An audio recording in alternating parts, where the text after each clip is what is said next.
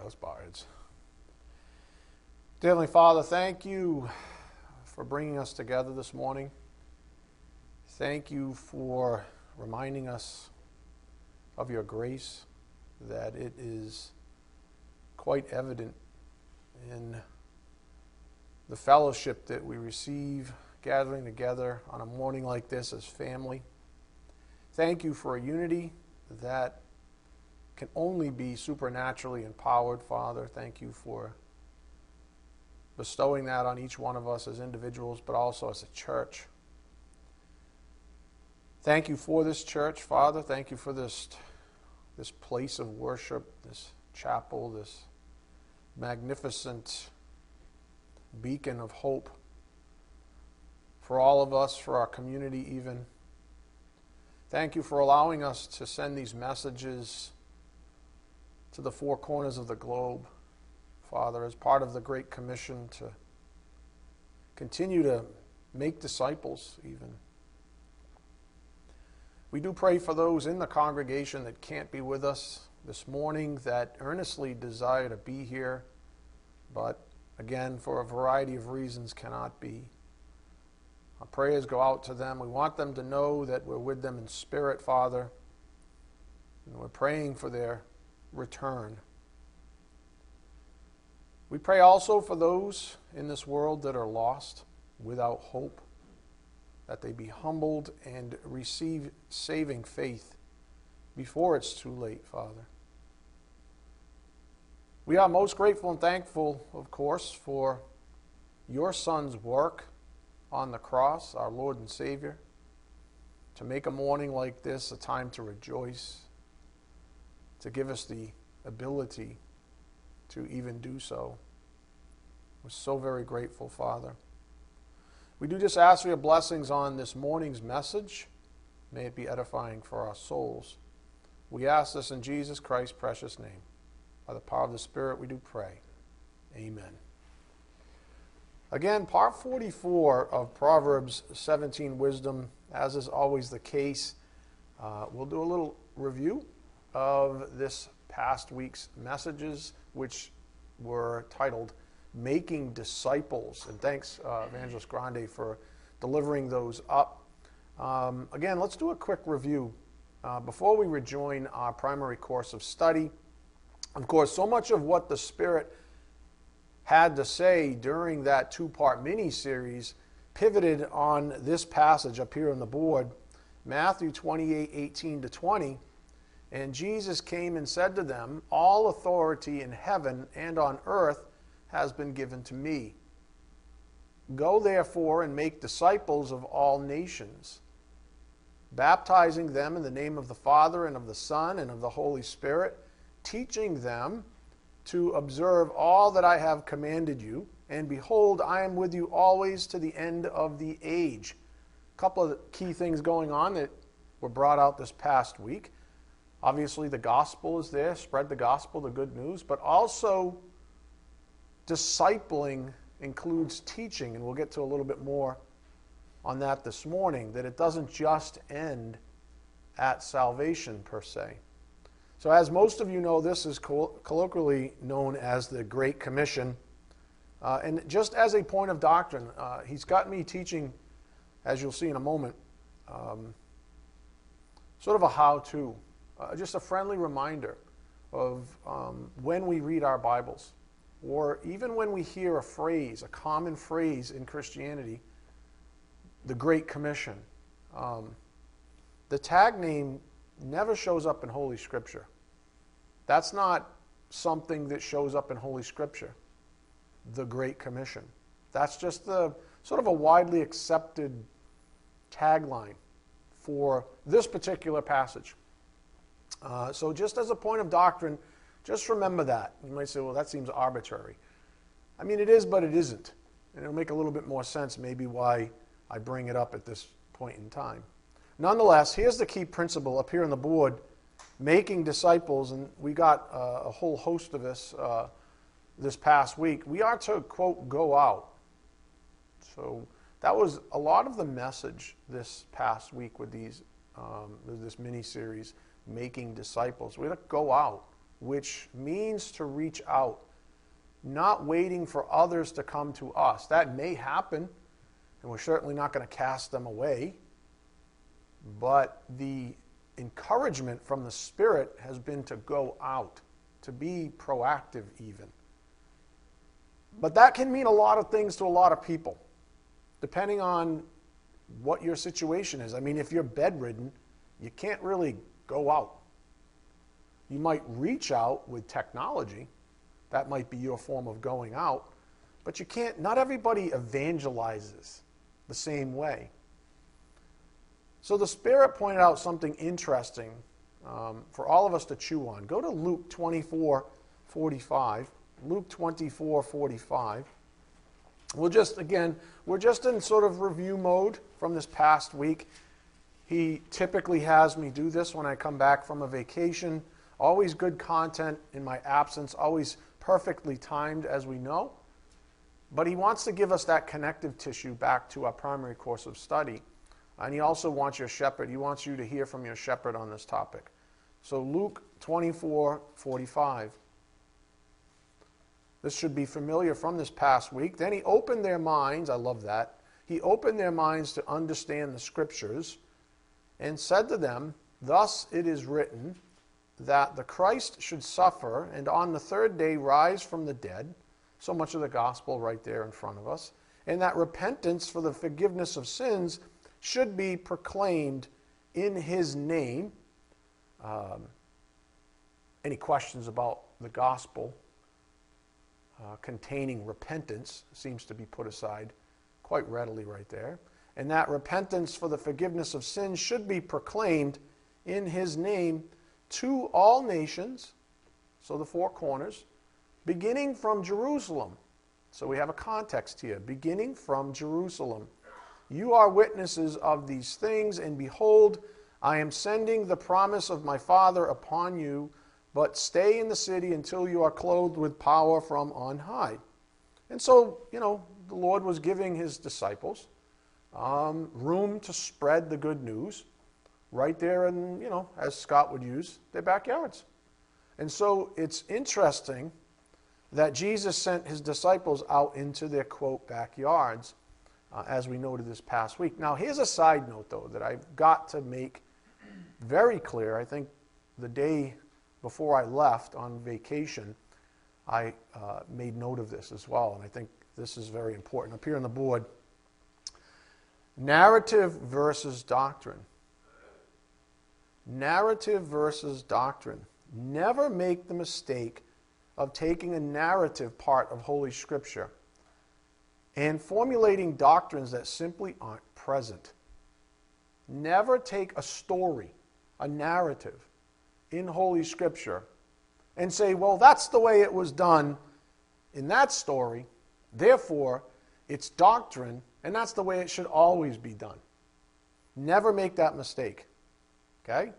And there's a lot of there's more, arguably, much, much more narrative in the Holy Bible than there is clearly stated doctrine. Okay? So never make the mistake of taking a narrative part of Holy Scripture and formulating doctrines that simply aren't present. And here we have a perfect example in Luke 24. Did Jesus send his disciples out into their own backyards?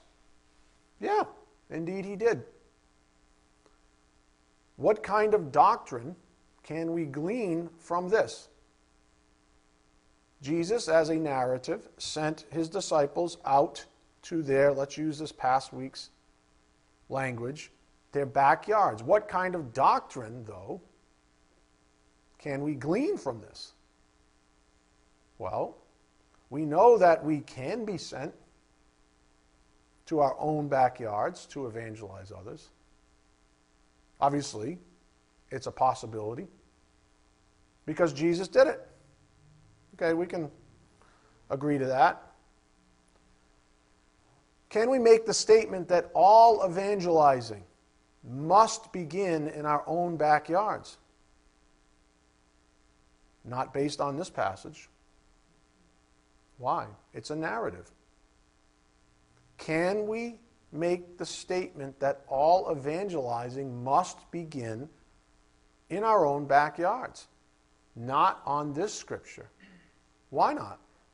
Because it's a narrative portion of Holy Scripture. It's telling a story about how Jesus sent his disciples out to preach the gospel. But a story isn't doctrine. Do you understand? I can tell you a story right now of how I went out and preached the gospel in my backyard. Are you to assume that just because I told you a story and I'm a pastor or whatever, that's precisely how you should do it every time? That it becomes doctrine in your soul? No. Because a story isn't doctrine. Doctrine might be behind it, might have motivated the activities of the characters in the story, but it's not clearly stated doctrine. Does that make sense? And most of the Bible is written as a narrative. So, just for the sake of context or contrast even, here's an example of clearly stated doctrine up here on the board. John 1, 1-2. In the beginning was the Word, and the Word was with God, and the Word was God. He was in the beginning with God. That's what we call clearly stated biblical doctrine. Do you see the difference? I hope. I hope you see the difference. Here's another example of a narrative portion of Scripture. Go to 1 Corinthians 1, verse 14. 1 Corinthians 1:14. I love that he's doing this with this congregation because it's very, very important that you never take narrative and force doctrine into it or out of it. Try to squeeze doctrine out of it. Okay? Don't ever do that. That's how cults are born. That's how confusion is born. Contention in the churches happens. But here's another narrative portion of Scripture, and hopefully you can see the difference. 1 Corinthians 1:14, I thank God that I baptized none of you except Crispus and Gaius. So obviously this is Paul speaking. So that no one may say that you were baptized in my name. Right? Remember, these people were awful.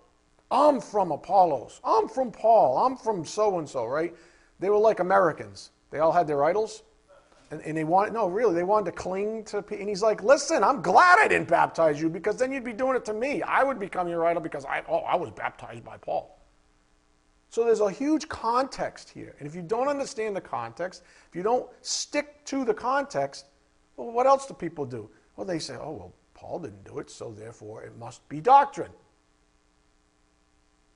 Look at verse 16. I did baptize also the household of Stephanas. Beyond that, I do not know whether I baptized anyone else. Verse 17. For Christ did not send me, Paul's speaking here in context, right? Christ did not send me to baptize, but to preach the gospel. And not with words of eloquent wisdom, lest the cross of Christ be emptied of its power. Now, here's the question. Does the fact that Paul didn't baptize anyone except a few guys mean that water baptism is no longer something we ought to do? So one person who was charged to preach the gospel to the Gentiles, really big job, just saying, in context was basically saying, I don't want your idolatry. I don't want to be your idol. And by the way, I'm not going to spend my time baptizing people because I got bigger fish to fry. Not that I won't, because I have. But in context, that's what we see. So again, does the fact that Paul didn't baptize anyone except a few, small number, mean that water baptism is no longer something we ought to do? In other words, in the context of the story, was Paul trying to establish holy doctrine? No. No. There's holy doctrine in there on other topics, but not this one. Certainly not on baptism. And yet, some have made a false doctrine out of this passage in support of a no water baptism viewpoint. we don't do water baptism because look at what Paul just said. Yeah, look at what Paul just said. Wake up. It's a story. It's a narrative. He wasn't trying to establish doctrine about water baptism. He was fighting a fight. So again, just as a side note, up here on the board, narrative versus doctrine. Never make the mistake of taking a narrative part of Holy Scripture and formulating doctrines that simply aren't present. Okay? Why do I bring this up? Why does the Spirit have me bringing it up? Well, Luke 24 talks about Jesus sending his disciples out to Jerusalem first. Okay? Based on the Luke 24 narrative alone, we cannot make a doctrine that states all must evangelize in their backyards first. Might it happen? Sure. In that situation where Jesus said, you don't have the Holy Spirit to do this yet, he's not upon you, wait. While you're waiting, do this thing. But based on that narrative alone, we cannot make a doctrine that states all must evangelize in their backyards first. That's what happened in this case, but it's certainly not clearly stated doctrine. It's just a narrative with context. The key principle from the Making Disciples messages is that we ought to consider our sphere of influence. That's the message I want you to take away from those messages. Consider your sphere of influence, your relationships even, which obviously may mean that we are sent into our backyards. That's what we see over and over in Holy Scripture. Jesus and his disciples reaching out to those whom they have direct access to. That's what we see. Whatever the context demanded. Great Commission, doctrine, context demands this or that. Your life has context. Everyone's life here has specific context. It's why I can't tell you, hey, I heard you didn't go to the park with Scotty over here. Shame on you. Everyone should go to the park because Scott goes to the park. Hey, I heard you haven't been, circling your neighborhood lately with flyers and your Bible and knocking on doors. Shame on you. The disciples went to Jerusalem first. You need to go to your Jerusalem first. As a matter of doctrine. Shame on you. I can turn a narrative into a whip, can't I? That's dangerous grounds, my friends. Very dangerous ground. And it causes divisions in the church and angst that should not be there.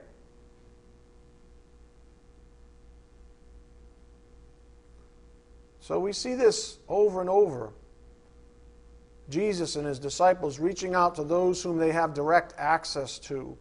Are they the only folks that were evangelized back then? I mean, did Jesus only teach folks he knew personally? No.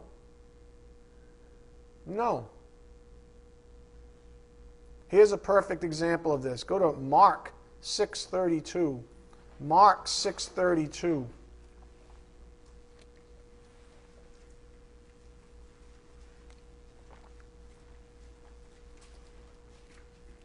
Mark 6:32.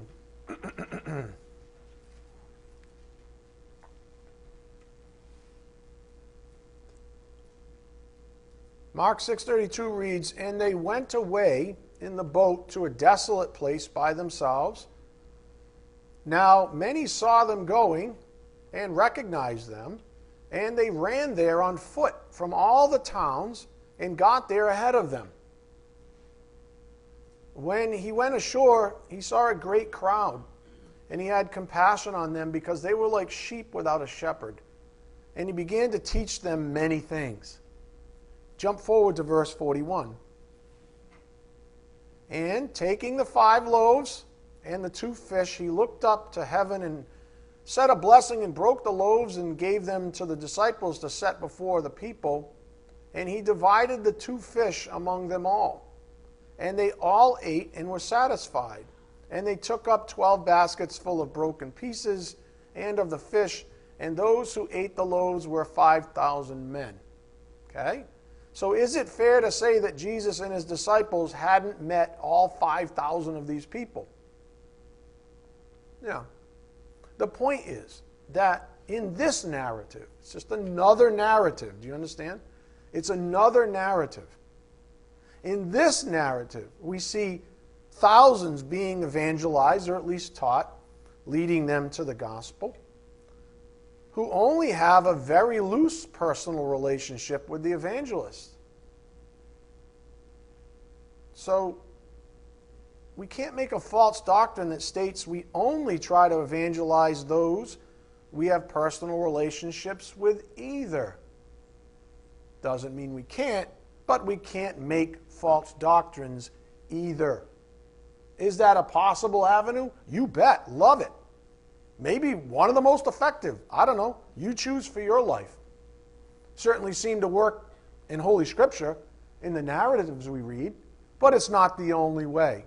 It's not the only touch point with the gospel, you see. And so we shouldn't be so rigid. We shouldn't hyper-doctrinalize things we read in stories, which would mean to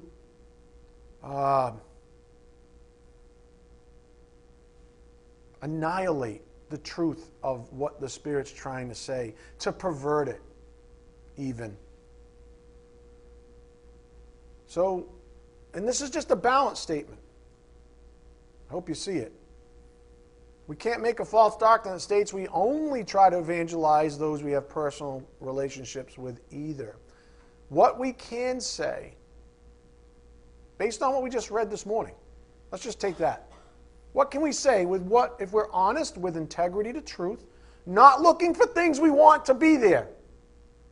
That's a huge mistake most people make when they take narrative and make it doctrine. They want something to be there. They want to make a point about something, so they take a narrative and they make it doctrine. See, this is how Jesus did it, and because Jesus' name was in it, that must be doctrine. No, that's how Jesus did it in the context of that situation. That's how Paul did it in the context of that situation. It doesn't mean it's doctrine. Does everybody understand what the Spirit's saying here? I hope you get it, because as you read your own Bibles, this is very important, because you can fall prey to that error. So, what can we say, just on what we've read, as boundary conditions to evangelism? Well, we can say 2 things. We can certainly be encouraged to take advantage of those closest to us for the sake of evangelism. That was much of what Scott taught this past week. And you're encouraged to do so. And we saw narratives that showed that thing happening, even with Jesus. So that's definitely something. Secondly, we can likewise be encouraged to evangelize strangers, or maybe even in the presence of a large crowd like we just saw where there was 5,000. That might also be a condition, a context for giving the gospel. The point is that, based on the Great Commission, we ought to be open to evangelizing any and everyone. So, this past week's messages weren't to pigeonhole your efforts into just those in your backyard, and certainly not to harass you into doing so. You shouldn't have felt harassed. Okay? Rather, they were to encourage you to leverage your relationships, even work on building new ones. That's an encouragement from God the Holy Spirit. You have relationships. Why not leverage them? Why not go into your own backyard and do that thing? Again, they were to encourage you to leverage your relationships, even work on building new ones. Why? Because, as we can see in the Bible narratives, people often use their personal relationships as the launching pad for discussions about the gospel of Jesus Christ. And that's a wonderful way to spread the good news. It's a very effective way to spread the good news. But is it the only way? No. And should you feel harassed into doing that? No. Not at all.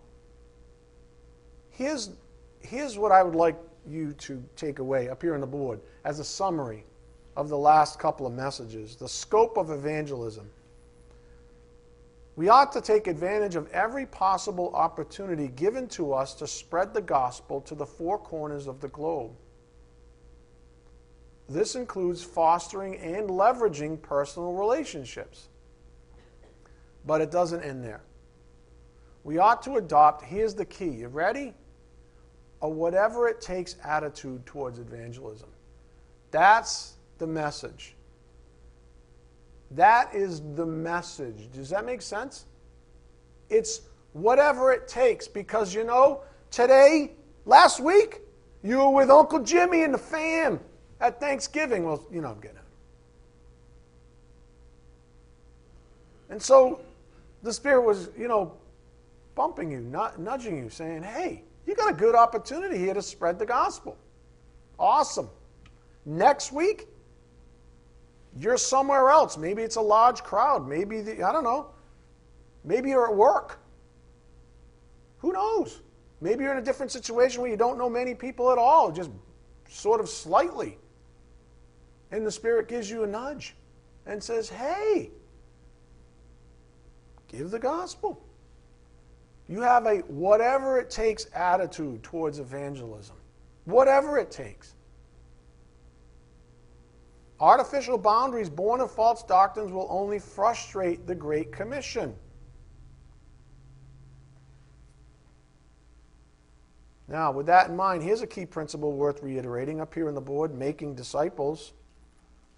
Not only did Jesus teach them the word throughout their time together, but he also taught them by one of the greatest ways any of us learns, by example.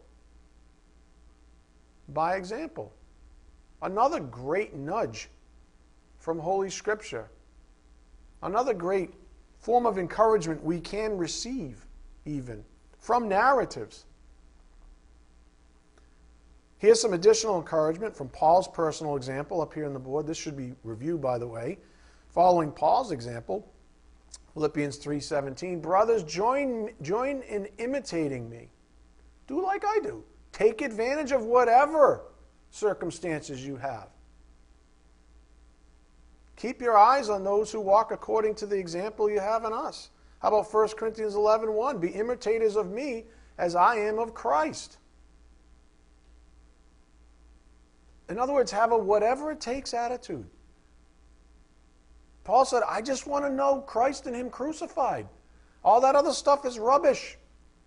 Jesus said, I came to save those who are lost. Whatever it takes. If I get out of a boat and there's 5,000 people there, well, maybe I'll feed them and give them the gospel. If I send my disciples out, maybe I tell them to go to their backyards until some other event happens. Take advantage of the time you got, right? What is that? Because the days are evil. Doesn't that sound like the Bible?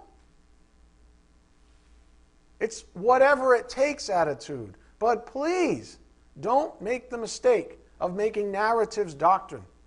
Don't say just because Paul did it this way, well, he only baptized a couple of people, so I guess I only have to baptize a couple in my whole life. People do it. People do it. Don't do that.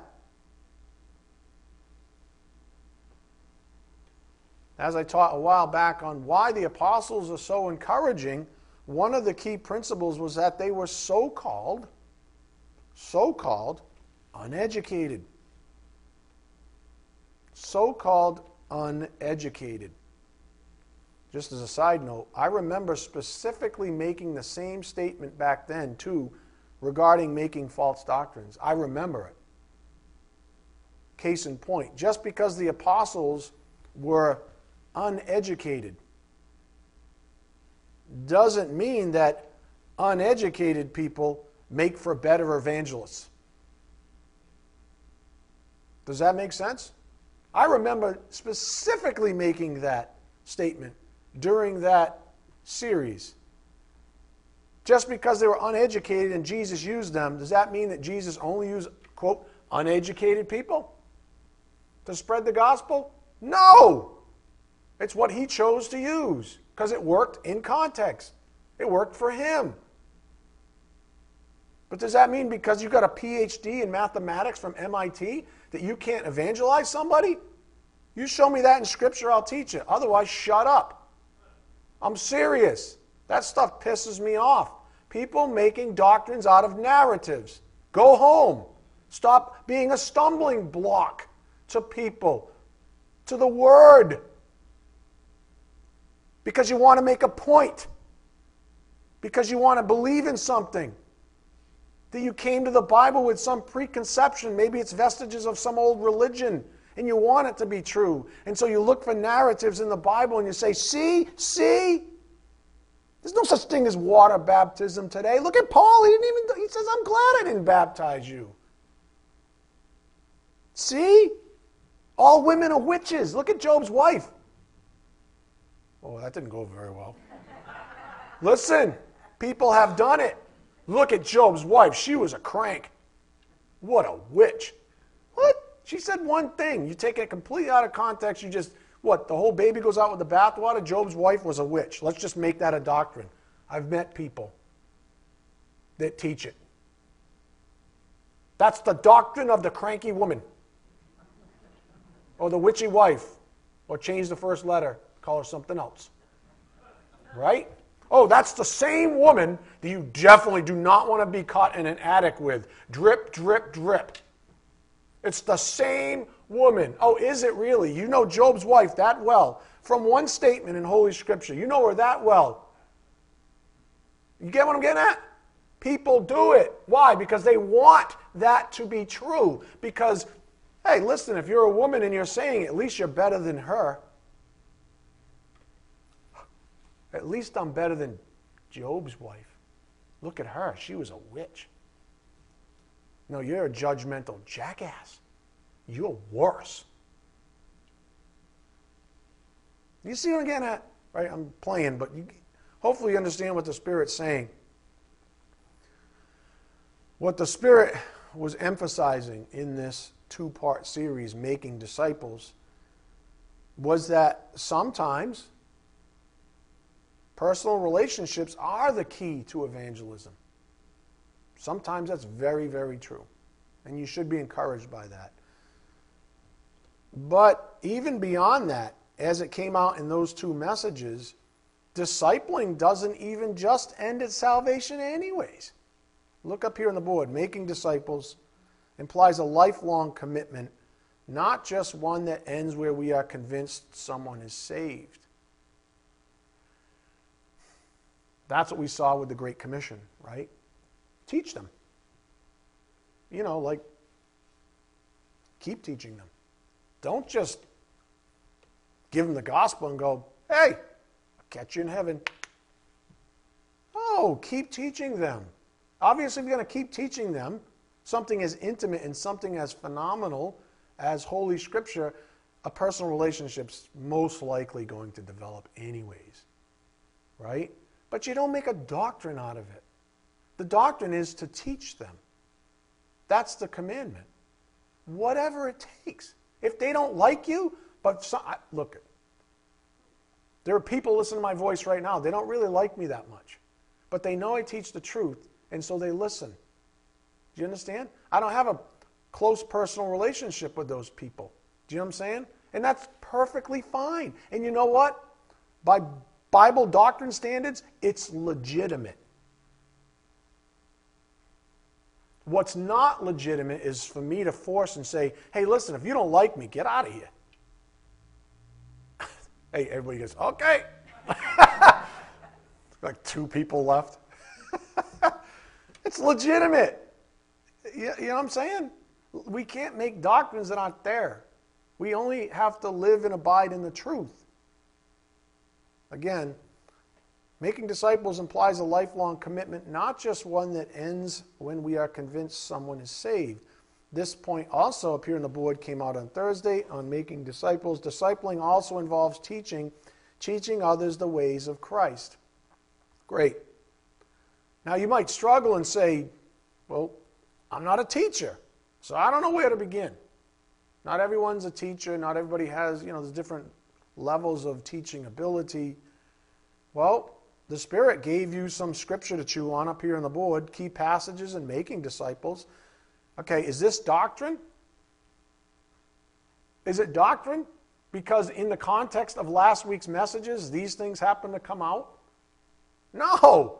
Is this absolutely always where you start? No. It's just a helper. Hey, listen, if you're struggling a little bit, how about these passages? That's it. It's not a doctrine. You're not supposed to frame that on your wall.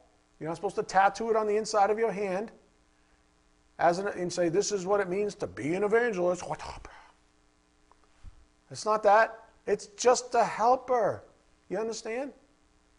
You don't make a doctrine out of it. Mark 1, 14-20, repent and follow me. John 3, 1-18, you must be born again. Luke 9, 57-62, 14, 25-35, what it means to follow Jesus, count the cost. Ephesians 2, 1-10, from sinners to saints by grace through faith. And then Romans 3, 9-26, 4, 1-8, 5, 1-11, being under sin, we can only be justified by faith in Christ. Those are fantastic passages to have, in your shirt pocket as an evangelist. Fantastic, places where you can put marks in your Bibles if you're out with your Bible and you intend on, speaking to someone about the truth. Fantastic. Only ones? I hope not. Not a bad place to start. Is it doctrine? No. No. In your life, you might use 2 of those and have 2 other ones somewhere else that resonate with your audience. Who knows? But don't be pigeonholed. Even after being given what's on the board, you might say, gee, I'm still a little nervous about this evangelism thing. And I love that the Spirit brought up the go-to relief button. Pray. You're a little nervous, are you? Pray. Ann came back to my office. She's back there harassing me when I'm trying to get ready. I'm like, Ann, how many times are we going to go through this? You know what I'm saying? Right? And I told her straight to her face, I said, you know what? Sometimes I feel like a jackass too. I'll have a perfect opportunity to give the gospel, and I'm a coward. Oh, man, does that hurt to say. But it's true. It's true. I'm too much of a coward to give the gospel. God knows why. It's vestiges of my self-life. Oh, well, now I'm gonna lose this friend, or whatever the problem is, right? It's pathetic anyways. Anyway, I can color it anyway. Oh, well, no, dude, you're a coward. In this moment, I'm not a coward. Don't get carried away now. In that moment, I'm a coward. I don't mind admitting it. Because that's the truth. Isn't that what humility is? We got to at least start with the truth. Yeah, in that moment, I'm a coward, and it sickens me. And it's gross. It's like, dude, after all these years, you stand behind a pulpit. I know. Just saying, just being honest. So what do? I pray. Lord, give me the strength. Help me out here. Because apparently, I'm a coward when it comes to evangelism. Sometimes. Not always, but sometimes. Up here on the board, making disciples, spend some time in prayer then. If you struggle, like the rest of us, spend some time in prayer. Ask God to affect your heart with the urgency of the mission He has given you and the other believers in your life. Ask Him for the strength, wisdom, and perseverance to pursue His mission by the power of His Spirit in you. He is able and will bring it to pass, even in you, in His timing. 1 Thessalonians 5:23-24. In His timing. That's why I never tell a brand new believer, get your Bible, get your and go. And just go start, boom. Not saying they can't evangelize. I'm just saying, settle down, learn. In God's timing, He will urge you out. Right? Don't be lazy and don't go, you're like 80 years old, you've been in the Word for like 50, 60 years, you're like, He just never sent me out. You don't get that? Don't be that guy either, or gal. Don't be that person. Don't be making excuses, All right, that concludes our review of making disciples. Obviously, a huge balance statement. Job well done, but you guys needed a balance statement. It's as simple as that. So you don't get lopsided and make that huge mistake, possibly, of creating doctrines out of narratives. All right? So we got a nice general statement there as well as a learning tool. Prior to that, we had a Thanksgiving special worth mentioning a little bit here as well. These things all dovetail into our primary course of study, as is always the case. If you've been paying attention, you'll notice also that the Spirit's inspired 2 recent blogs, in addition to the Thanksgiving special, on the topic of gratitude up here on the board. The latest one, this past week's, was Ingratitude is Toxic. Ingratitude is toxic, meaning it's very harmful, it's poisonous to you. And then on November 13th, we had Concentric Circles, which was that idea that gratitude begins at the core and emanates out. So the Spirit's had a lot to say on gratitude as of late. As always, the Spirit's got a plan, a curriculum, that is perfectly well placed. Now, here's the highlight reel from what the Spirit's been conveying to us lately on the topic of gratitude. Go to 1 Thessalonians 5:16. 1 Thessalonians 5:16. Hope you never get sick of this passage. But we dug our heels into a Greek word, eucharisteo, here. A couple of Sundays back, the Thanksgiving special. We dug our heels into that. 1 Thessalonians 5:16 reads, "Rejoice always, pray without ceasing, give thanks in all circumstances, for this is the will of God in Christ Jesus for you." Up here on the board, we focused, or the Spirit focused our attention on eucharisteo in the Greek, which translates give thanks. And it's present tense, active voice, imperative mood, and it's a command. So you're commanded to give thanks. And what that command is, it's a habit that you do personally. It means to give thanks, and in context means to be thankful for God's good grace. So we just took pause, if you recall, on the Thanksgiving special, and we said, wait a minute. When we look at the original language, it's a command. The Greek states clearly that to give thanks is a command. That seems like something else. Not commanded of me, but something, that I command of myself even, in that sense, where maybe I do, maybe I don't. You understand what I'm saying? But not necessarily a command from God.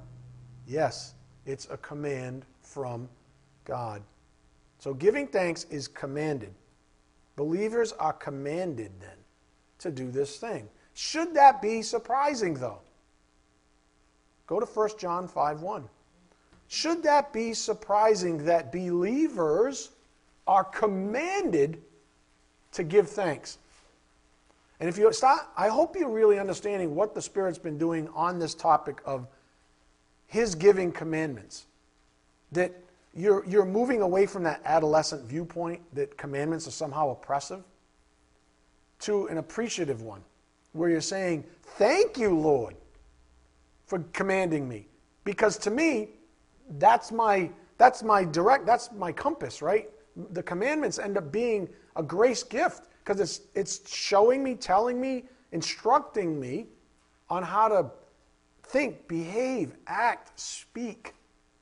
It's directing me as a member of your family, Lord. So you take on a much different perspective on, when you see the word command, is a sense of yes, like yes, thank you. 1 John 5:1, everyone who believes that Jesus is the Christ has been born of God, and everyone who loves the Father, loves whoever has been born of him. By this we know that we love the children of God, when we love God and obey his commandments. For this is the love of God, that we keep his commandments, and guess what? His commandments are not burdensome. They're not. They're beautiful. They're grace gifts to us. We ought to embrace them, look for them even. I like when I see that, because it sort of gives maybe an area that somewhere in my life has a gray edge to it, like a soft edge, and it goes whoosh, and it says, nope, it's very clear. This is a command. Give thanks. Nice and clear all of a sudden. Love it, because it makes my life simpler, makes your life simpler. Arrogance, start lawyering, right? Let's soften these edges a little bit. My flesh don't like it. It's a little too sharp. It's cutting into my flesh. Right. Your flesh doesn't like it, but your new creature's like, yes. I want clarity. I want truth. Up here on the board, from the blog itself, ingratitude is toxic. In human terms, we might think giving another person gratitude is a gift to the receiver. Like, oh, I'm going to give you something. You should, gain from this. I'm going to give you my gratitude. And it's a gift to you. That's human thinking. In God's economy, being grateful is actually a grace gift for the giver. You benefit. It's kind of like forgiveness, right? You benefit. Forgiveness isn't a grace gift to the other person, strictly speaking, in the context of this. Just like giving gratitude. The blessing is for the giver. In God's economy. That's who benefits the most. The other thing, they might even reject what you're trying to give them. They might reject what you're giving. They might reject your gratitude even. I don't want it. I hate you. Okay. Well, you have it, and because you have my gratitude, because I'm grateful for you, I'm blessed. Doesn't even matter how you receive it. Because I forgive you, I'm blessed. Doesn't matter if you receive my forgiveness. I'm blessed. That's the beauty of grace. That's the beauty of God's economy. We're blessed when we give.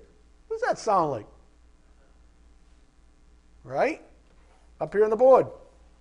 Acts 20:35, part B. So all that makes sense if you understand Jesus' words up here on the board. Remember the words of the Lord Jesus, how he himself said, it is more blessed to give than to receive. So what can we conclude up here on the board?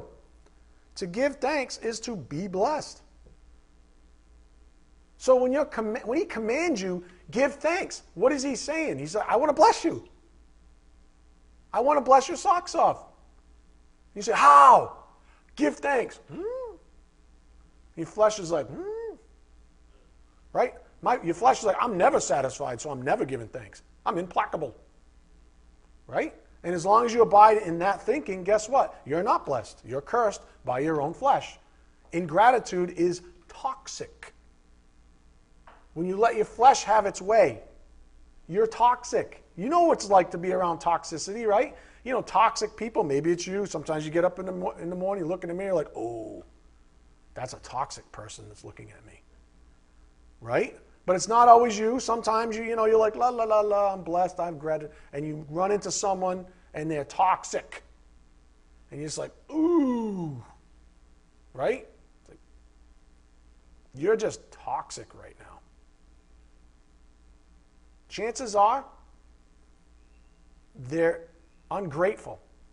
They're living in ingratitude. They're not grateful. I'm speaking about believers, by the way. They're ungrateful for all that God has done for them.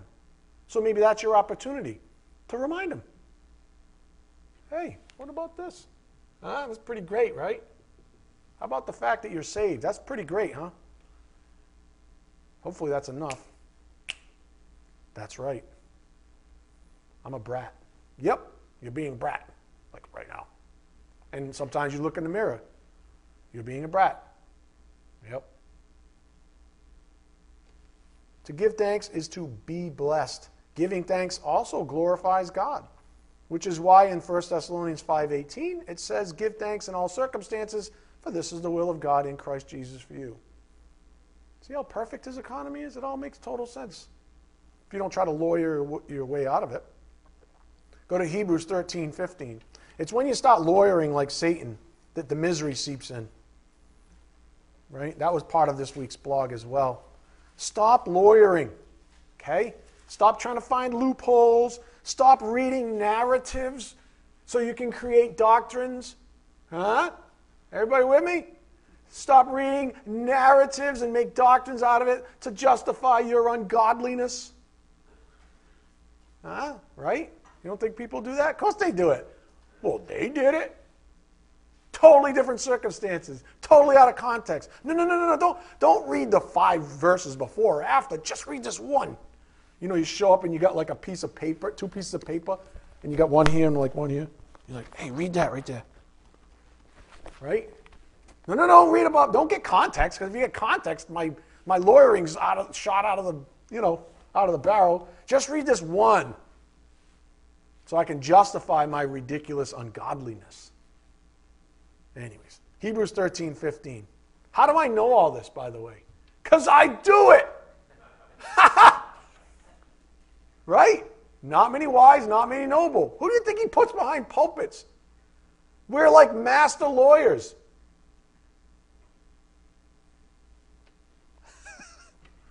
Guys are like, dang. First the coward thing, now this. I'm starting to see you, mister. I'm starting to see right through you. See right through, you'll see Christ. I can tell you that. Hebrews 13:15. Through him then, let us continually offer up a sacrifice of praise to God. That is the fruit of lips that give thanks to his name. And do not neglect doing good and sharing. For with such sacrifices, thanksgiving and doing good, God is pleased. Right? Reminds you of Romans 12, right? Sacrifice your whole bodies, your whole essence, everything that you are for him. For with such sacrifices, God is pleased. When God is pleased, guess what? We are blessed. Up here on the board, this is an old principle. To God's glory, whenever God's grace is on full display, he is glorified, which pleases him. First order of grace, he says, here's a command, follow this. And you say, okay, I'll do it. And you do it, and you're blessed out, and God goes, my work here is done. I'm glorified. Right? I gave you the command. I gave you the power to follow it. You followed it. I'm glorified. All by my grace. Boom. Let's read a reference passage that was in our recent blog. Go to Psalm 50, verse 14. Psalm 50, verse 14. This should look familiar to those of you who did actually read the blog. Psalm 50, verse 14.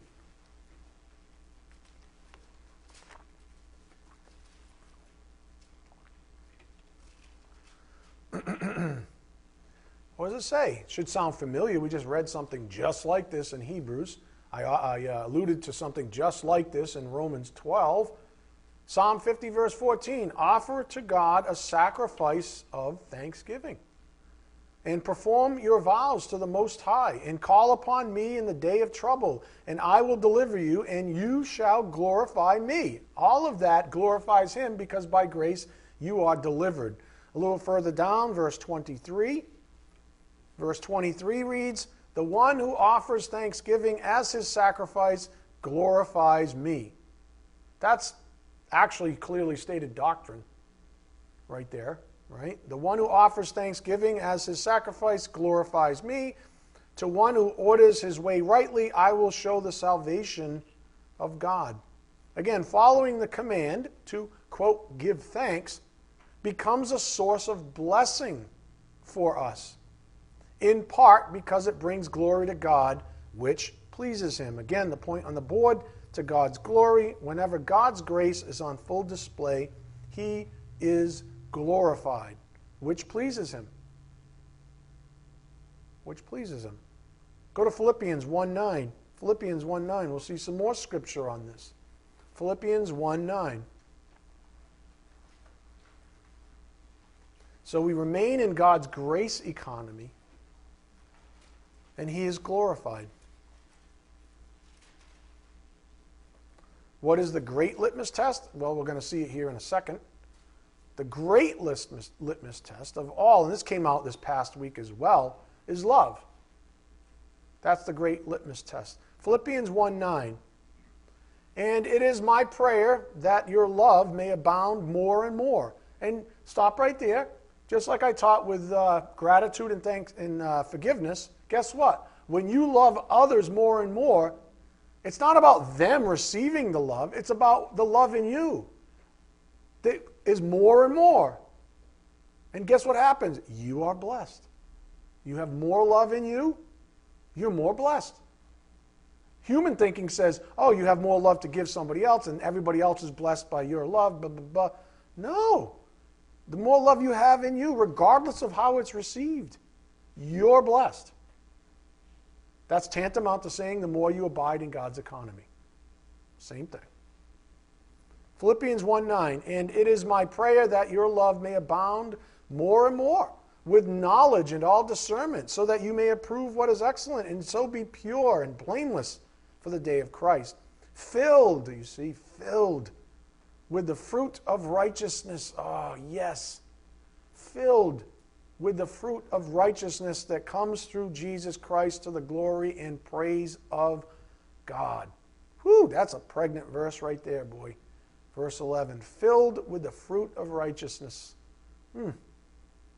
That comes through Jesus Christ to the glory and praise of God. So, to summarize the Spirit's teaching as of late on this topic of thanksgiving, first, we know that giving thanks is commanded. We know that commands aren't burdensome. We know that obeying commands glorifies God. We know that glorifying God pleases him. We know that pleasing him means blessings for us. It's beautiful. So it makes perfect sense that Jesus said very succinctly, just to cut to the chase, it's more blessed to give than to receive. It makes total sense that he would say that. He didn't go through that whole, logical, theological dissertation I just went through, that boom, boom, boom, boom, boom. He just said, trust me, it's more blessed to give than to receive. And guess what? He was right. Duh. We just need a little help because we're slow. And we're like lawyers, right? And so God gives us, all right, so you want to soften, yeah, okay, chop, chop, chop, chop, chop, chop. Oh, there goes excuse number 1, chop. There goes excuse number 2, chop. Here goes excuse number 3, chop. Here goes disclaimer number 4, chop, right? Like lawyers. Here goes small, micro print 5, chop. Here goes asterisk 6, chop. That's what he does for us because he loves us. And he doesn't want us to be riddled with misery as a result of lawyering and try to make the Word of God say something it's not meant to say. Jesus meant it when he said it's more blessed to give than to receive. The more you understand of Holy Scripture, the more you realize what he's saying. So when you understand the summary the Spirit just laid out for us here, then Jesus' words make all the more sense. This is why giving thanks, by the way, is everywhere in the Bible. Look it up. If you've got some kind of like word study or something, like a tool, or, look up thanksgiving or gratitude as a topic. It's why? Well, we just saw it. Let's read that beautiful passage we ended Thanksgiving special with. Go to Psalm 100, verse 1. Short psalm. It's a psalm for giving thanks. Psalm 100, verse 1. And then we're going to get back a little bit to our primary course of study, and then we have communion service, of course. Psalm 100, verse 1. Make a joyful noise to the Lord, all the earth. Serve the Lord with gladness. Come into his presence with singing. Know that the Lord, he is God. It is he who made us, and we are his. We are his people and the sheep of his pasture. Enter his gates with thanksgiving and his courts with praise. Give thanks to him. Bless his name. For the Lord is good. His steadfast love endures forever, and his faithfulness to all generations. Amen? Oh, it's just magnificent. So we've got a little time left to graft ourselves back into our primary course of study, where we've been focusing on family. Proverbs 17. We took off when we was talking about family. I believe it's verse 6. Family. So here's the recurring principle in our studies up here on the board. On divine institutions, God is the one who created the institutions of marriage and family. He also chose to make us in his own image. So it makes sense that since family is a big deal to God, then it's a big deal to us as well. And he makes it a big deal to us. All right, let's head on back to our primary course of study. Go to Proverbs 17, verse 6. Proverbs 17, verse 6. I'm just trying to get back to where we were. The series is titled Proverbs 17, Wisdom, after all. Proverbs 17, verse 6. Grandchildren are the crown of the aged, and the glory of children is their fathers. So here's one truth we've already gleaned from Holy Scripture up here on the board. God loves godly families. Okay? We've already gleaned that from Holy Scripture. The Spirit then asked ourselves, is my family godly? He asked us to ask ourselves, last time I was teaching on this, is my family godly? That's a fair question. If God loves godly families, you're a believer, you're listening to this message, then you have to ask yourself, well, is my family godly then? If God loves godly families, I want to know, is my family godly?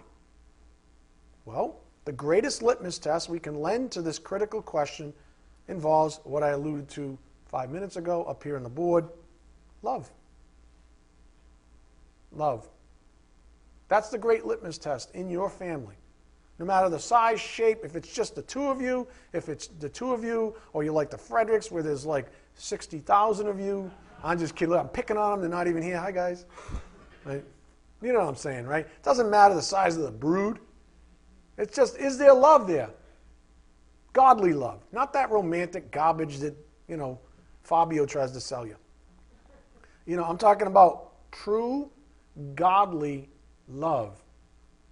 And what do we just learn about love? It starts here. It starts with you. If you're in one of those toxic relationships, the selfish ones that I wrote about, kind of, where your love is wholly dependent on what you can get from the other person and then vice versa, that's a train wreck. Because we're all sinners, and every time that person sins, you're going to suck wind, and you're going to be angry and unforgiving and all that stuff. Not to mention what the Spirit just said, that when you have love, regardless of how it's received, you're blessed. In other words, in a marriage, you could have two people that I don't even know, let's just say for the extreme polar ends, they don't even get along. Let's say they've been together for so long, they're just like kind of sick of each other. Do you know what I'm saying? Like Pat sick of John. I'm just kidding. Come on, guys, right? I love you guys. But John's like, no, that's not going to happen. Anyways, I'm just saying, that's not true. Say there's two people, and they don't even like each other anymore, because they just, I don't know, whatever, right? They can each be blessed in that marriage, because this one has love, Christ-like love, something that is in them for the other person. Whether it's received or not isn't the issue. They have love, they're blessed. Same thing over here. They have love, so they're blessed. So now the family, the institution of the family itself, the institution of marriage and family, the whole thing is now in the economy, in God's economy. And love pervades it. And so blessings abound. Not even about personalities. So that's the true test when it comes to families. Is there godly love keeping it together?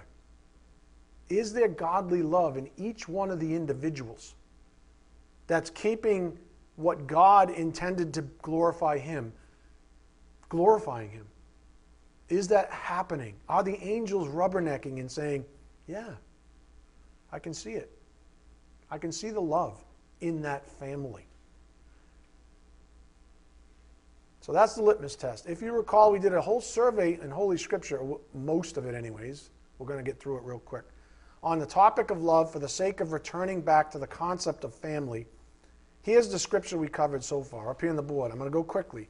1 Peter 1:22, having purified your souls by your obedience to the truth for a sincere brotherly love, love one another earnestly from a pure heart. Next, 1 Corinthians 16:14, let all that you do be done in love.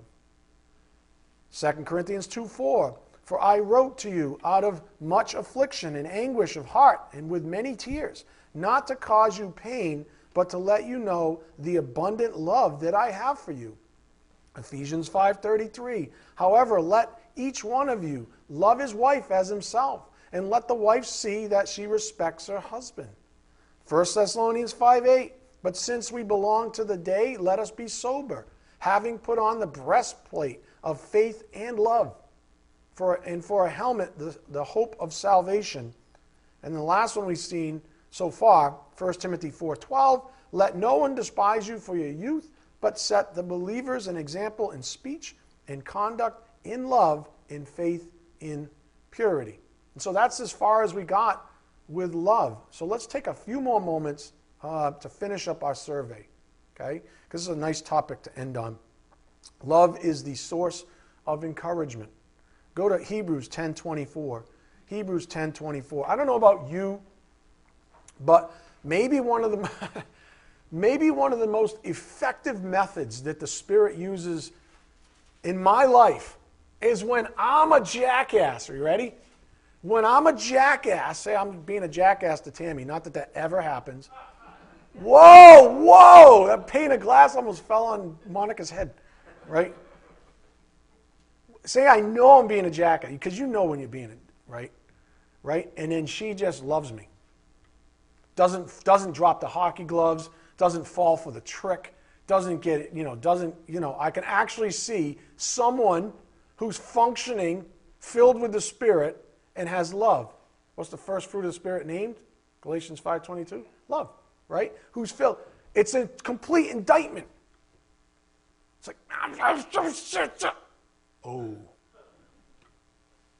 There's no, you don't get that. The tirade ends.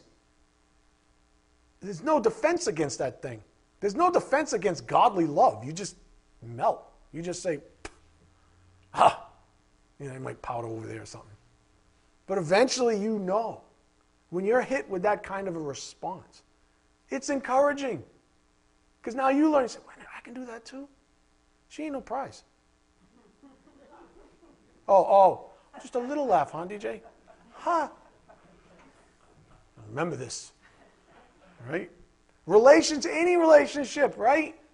You're encouraged by love being present in the other person. Hebrews 10:24. And let us consider how to stir up one another to love and good works. Yeah. How about you be that person for the other person that's being a jerk to you today? How about you show them the love of Christ? Isn't that what he did? They ripped out his beard and punched him in the face, and then he went to the cross. Said, Father, they don't know what they're doing. Forgive them. How about you do that? Where's there a defense to that? There isn't one. Why do you think the Bible says heap burning coals on their head? Be kind to them. There's no defense. There's nothing to fight about. Benny agrees, apparently. He's like, woo! Joey's like, he's not agreeing, Dad. How about love ought to persist among believers? Go to Hebrews 13:1. Hebrews 13:1.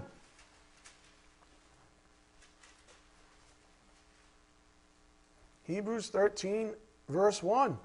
Let brotherly love continue. Let it persist.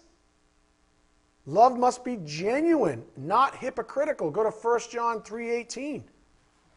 1 John 3:18. Love must be genuine.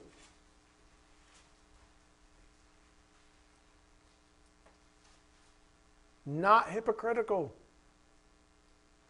First John 3:18, little children, let us not love in word or talk, but in deed and in truth. When that critical point happens, when you have that opportunity, maybe like I just described, do it. Don't just talk a big game. Don't just say, oh, I have the love of Christ. Well, let's see it then. Do it. How about 1 John 4:7, where love is the hallmark of the saved person? 1 John 4:7, beloved, let us love one another, for love is from God. And whoever loves has been born of God and knows God.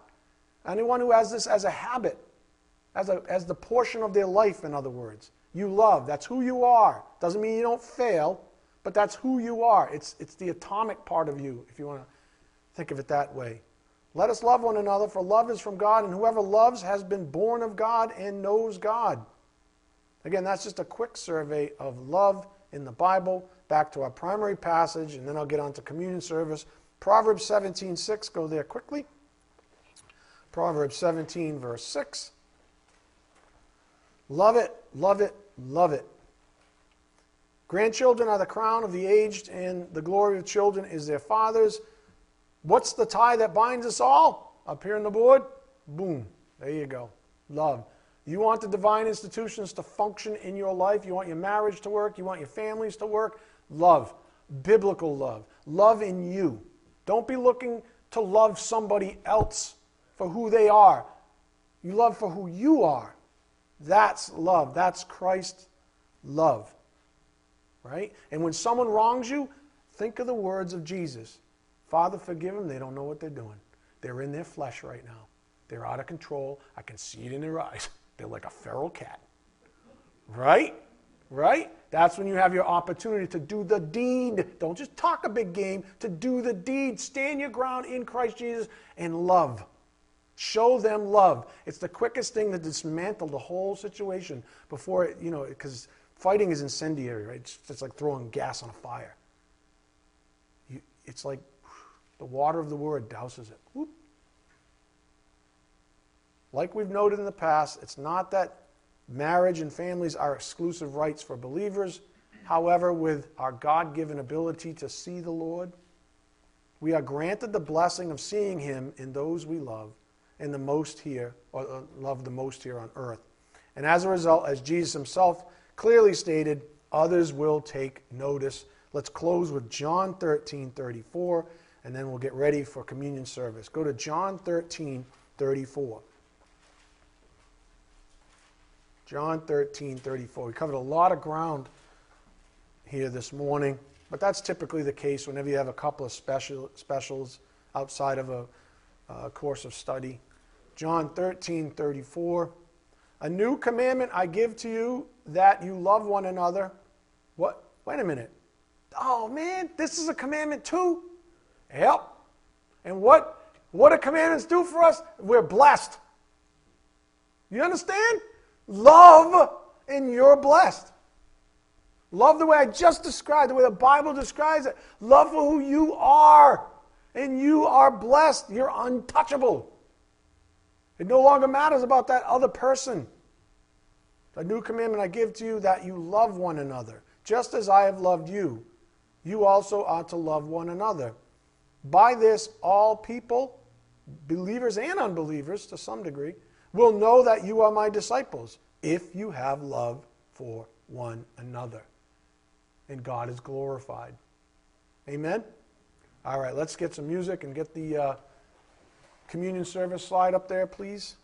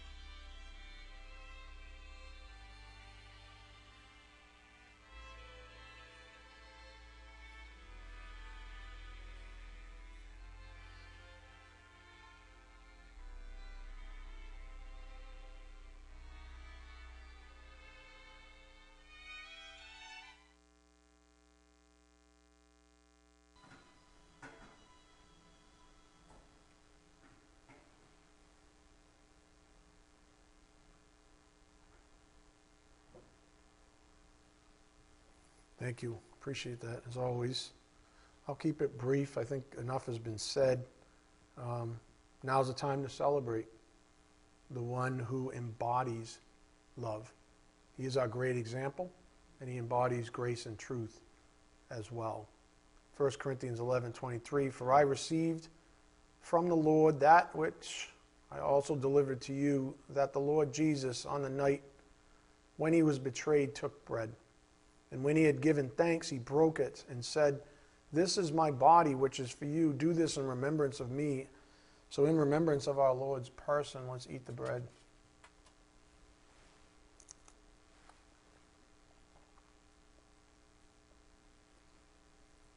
In the same way, he also took the cup after supper, saying, this cup is the new covenant in my blood.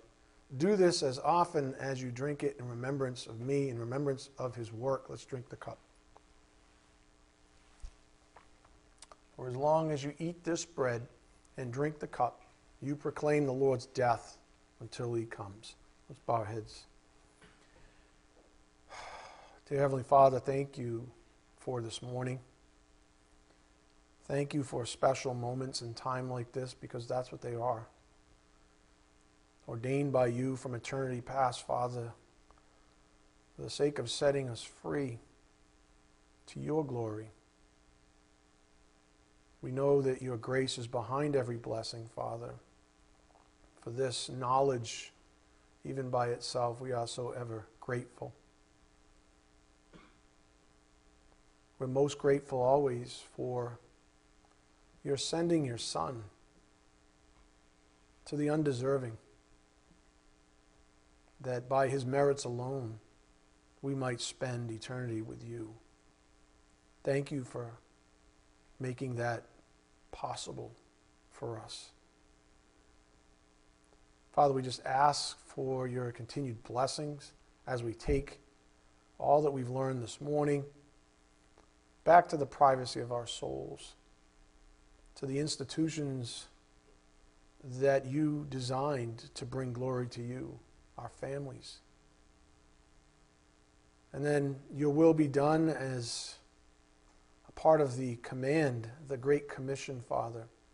We might take these things also out to a world that's just so desperate for truth.